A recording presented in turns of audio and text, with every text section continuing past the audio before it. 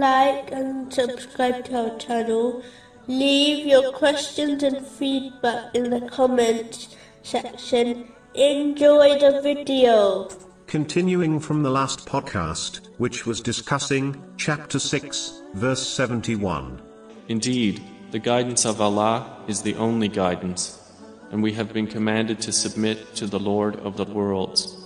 Specifically, it was discussing the importance of remaining firm on the teachings of the Holy Quran and the traditions of the Holy Prophet Muhammad, peace and blessings be upon him, indicated in a narration found in Sunan Abu Dawood, number 4606.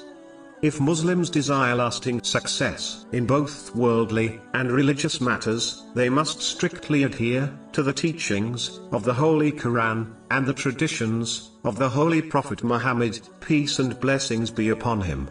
Even though certain actions, which are not directly taken from these two sources of guidance, can still be considered a righteous deed, it is important to prioritize the two sources of guidance over all else. Because the fact is, that the more one acts on things which are not taken from these two sources, even if it is a righteous deed, the less they will act on these two sources of guidance. An obvious example is how many Muslims have adopted cultural practices into their lives which do not have a foundation in these two sources of guidance. Even if these cultural practices are not sins, they have preoccupied Muslims from learning and acting on these two sources of guidance, as they feel satisfied with their behavior. This leads to ignorance of the two sources of guidance, which in turn will only lead to misguidance.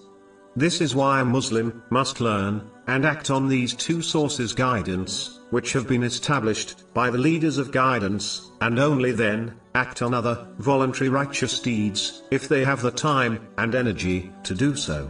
But if they choose ignorance and made up practices, even if they are not sins, over learning and acting on these two sources of guidance, they will not achieve success.